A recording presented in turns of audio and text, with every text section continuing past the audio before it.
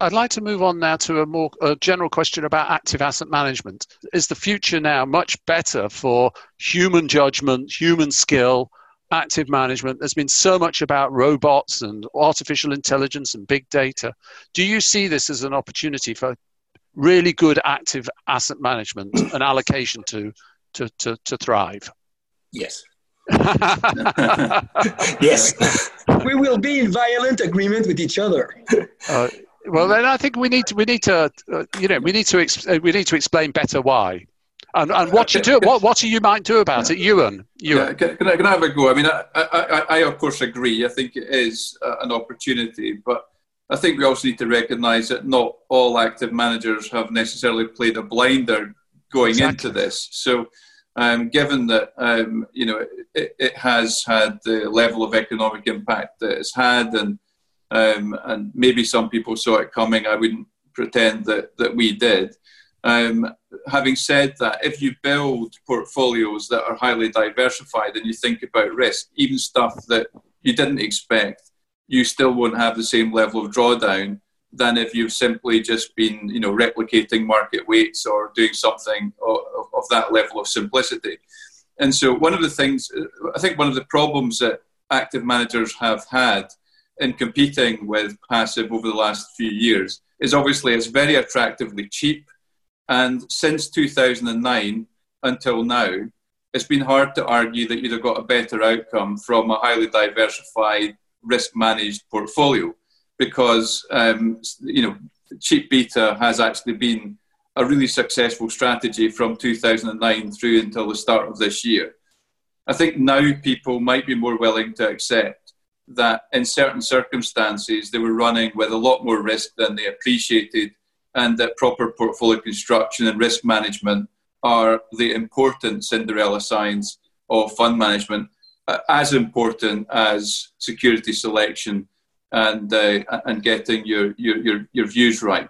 And so my hope is that I certainly feel there must be a lot of people who had maybe come out of defined benefit pension plans sitting with big DC pots that have been absolutely thumped because they had something that simply was inappropriate for a drawdown situation. And if we can do something about that, I think it will help a lot of people. It's a good aim. Anyone else like to come in on this? Thomas? I'd agree with that. I think it's all moving. There's a couple things. One, certainly active managers had the ability to react where if you were very long indices or other passives, unless you were just pulling out of the market, you're pulling out at a loss. That said, I do think that the nature of active management is different by different asset classes. And so certainly in more liquid, more beta-driven markets, it's harder to find that alpha than maybe in private markets where you're actually originating that alpha. So there is differences in markets that sustain active management. But I also think that even within the markets that may go back to heavy reliance on passive or index, the future of active management in those may be a bit of how are we marrying quantitative overlays more in a solutions basis with our fundamental active management underneath. So I think it's moving towards that solution for a lot of investors, because you're right, they don't want to just allocate to that index and just say, well, 20% in indexes and 10% in active. How do you really deliver the beta cheaper as an active manager, but also get paid for delivering alpha in the future? Okay. One of the things that has been very striking is that the technology companies, some of the technology giants that led the bull market, have continued to shine in the bear market. I'm thinking particularly Amazon, which is actually at a record high. Are any of you thinking more in terms of technology as an investment theme and the opportunities there, and how the world is really changing? And are there lessons about some of these tech giants like Amazon and Microsoft, which we've learned even more about as a result of the crisis? Yes, Andrew. Yeah, no, I think one of the comments made earlier about decades happening in weeks is is what we're seeing for a number of technologies, and there are going to be a number of companies, and we all know who they are in terms of delivering, whether it's Zoom technology or whether it's delivering things to your doorstep, or using technology for other disruptive purposes. Those trends are just have been accelerated by this process, and they were trends that were already in place, but I think they've just picked up.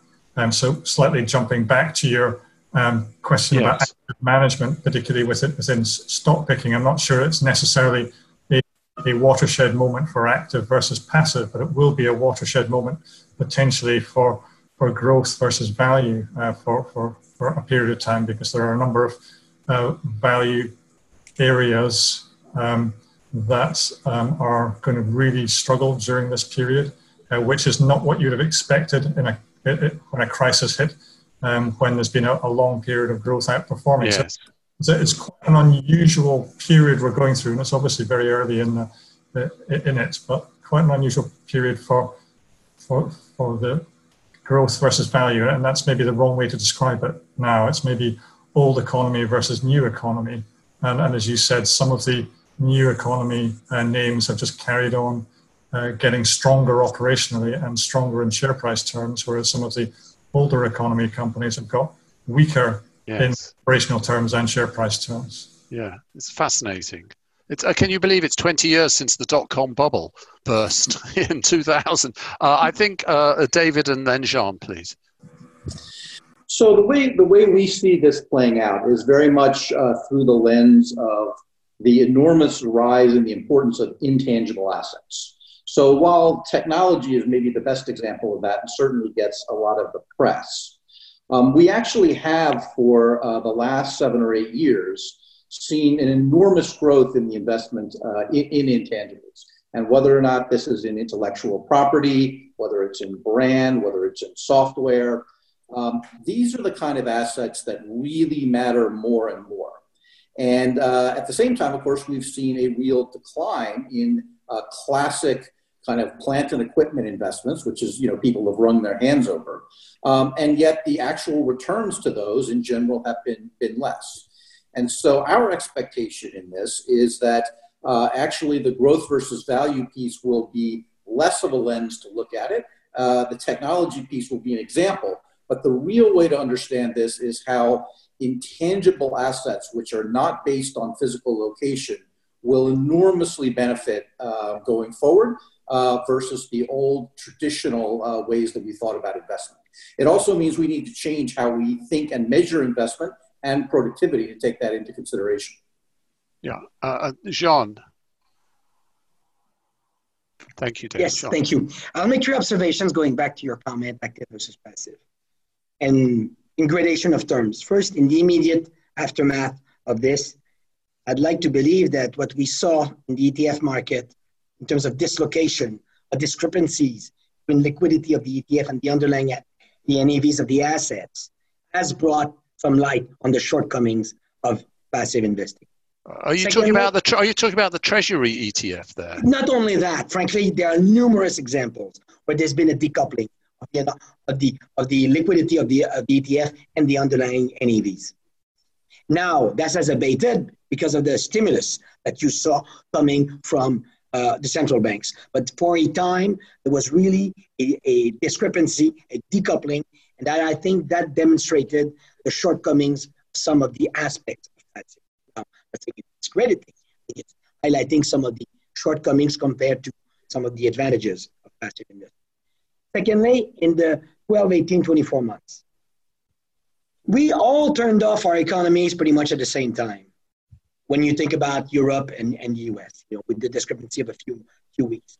The coming back on stream will vary a lot and will have varying degrees of normalcy, return to normalcy, depending on the sectors, depending on the geography, depending on the damage done in the meantime. And I think there, more dispersion, therefore more analytical analysis required, therefore a chance for active asset managers to shine. Third, as you took long term, we're going to need to think through new products, new strategies, because many of our clients now faced, in particular, long-dated liabilities where fixed income is less relevant than it used to be, even where interest rates are. Now, you may speculate that inflation will go back up and we're going to have a return to a different monetary environment. But for the time being, it's a challenging environment. I think there we have, again, a role to play. Fourth, and maybe that's the bonus, I continue to believe, although there's a debate, I continue to believe that if you look at active asset managers, are we not as a group best placed to advance some of the ESG agenda that I think now public opinion believes is even more relevant than before?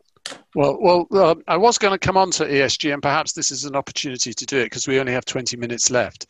At the first CEO summit I did in March, there was more or less a uniform agreement that ESG, responsible investing, and investing in relation to climate change would grow as a result of this. But then I did get a bit of kickback against that as well. One or two people said, look, the main focus is going to be repairing the damage to the economy. And also, are we really going to start imposing new ESG targets on airline companies, for example, whose main focus is, are they going to survive rather than are they emitting too much carbon?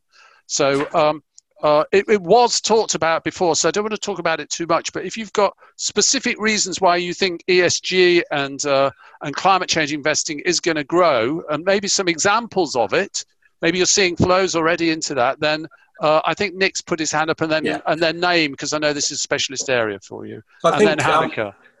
Thank you. I mean, I think from my perspective, we need to look at the catalysts. So you talked about kind of sentiment on what I call on a bottom-up basis. Which is the groundswell of opinion from individuals, and we can't ignore that. But another key factor is regulation. We've seen how much regulation drives behaviour, and there's a very significant piece of regulation coming out of Brussels, specifically around responsible investing, which is going to be a huge catalyst for change. It is going to prompt institutional investors and retail investors to have to think about their approach to and their attitude towards responsible investing in ESG, and that will then drive through downstream right the way through the industry. So from my perspective, yes, there are those subtle nuances around, is it the right time to put more pressure on airlines, for example? But I think more broadly what we're seeing is the regulators not backing away from wanting to address this. The way they're going to address it is by pushing the onus onto us as the product providers and to our clients to consider it and have to consider it. So from my perspective, there's absolutely both top down from a regulatory perspective and bottom up.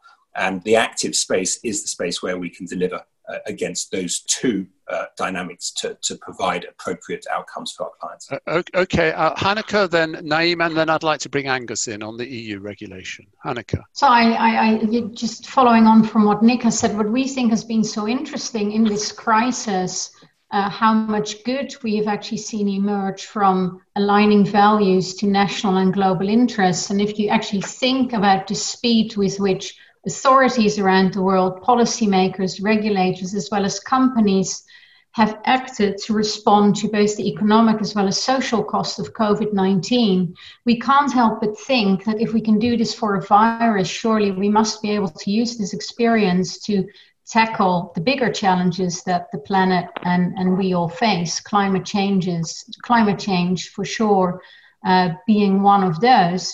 So we believe very much that, like Nick said, that regulation will play its part, but also companies, we believe, need to be true to their word and be held accountable by us as asset managers and asset owners for their actions by shareholders and also broader society. And this will come in the form of better targets, better disclosures, and again, through the ownership, us holding them accountable for their actions to get to a better world. Okay, thank you, Hanneke. Naeem, are you seeing flows into your ESG strategies? Yeah, definitely. Maybe I would like to take a step back, but to say that it's fair to say that for many years we have missed the warning sign of what's happening to our planet in terms of climate change, social inequality, underfunded healthcare. And today it's a real wake-up call for all of us. We have the catalyst, and the silver lining to this crisis are the fact that we have a unique opportunity to change and to rethink our system, our society and economy. And here, we have an alignment of planets between the people who are saying never again. The governments are empowered by the people to move and act again. And the reality is they are moving fast with the rescue package at scale, and businesses are responding positively.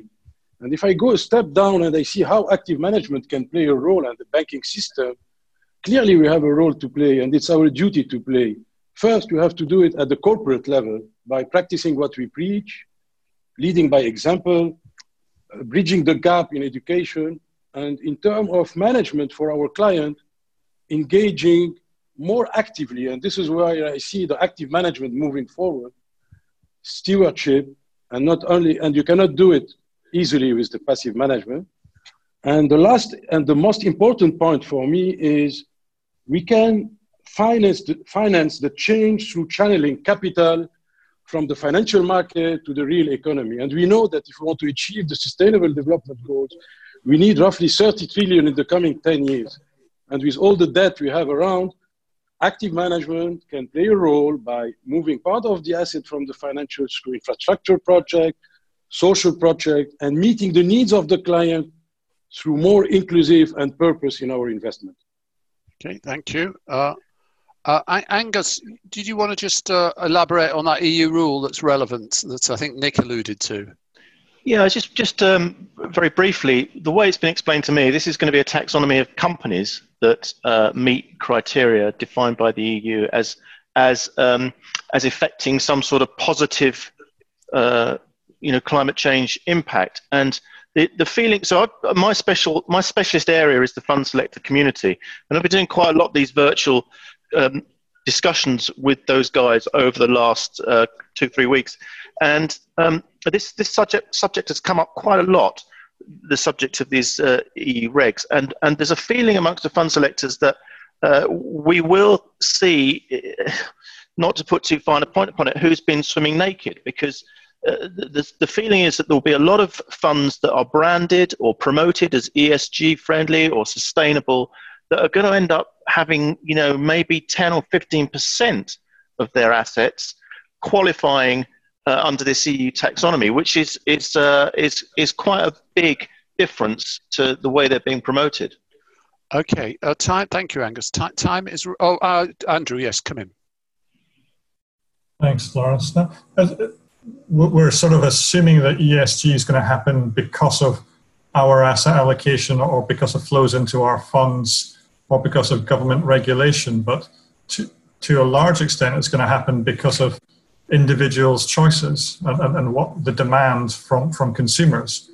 And as that shifts, and I think here's a perfect example of that, it's going to become much less socially acceptable to jump on a plane or to jump in a internal combustion engine car in the future than it was in the past. And that will drive the change at the corporate level, and that will drive investment returns.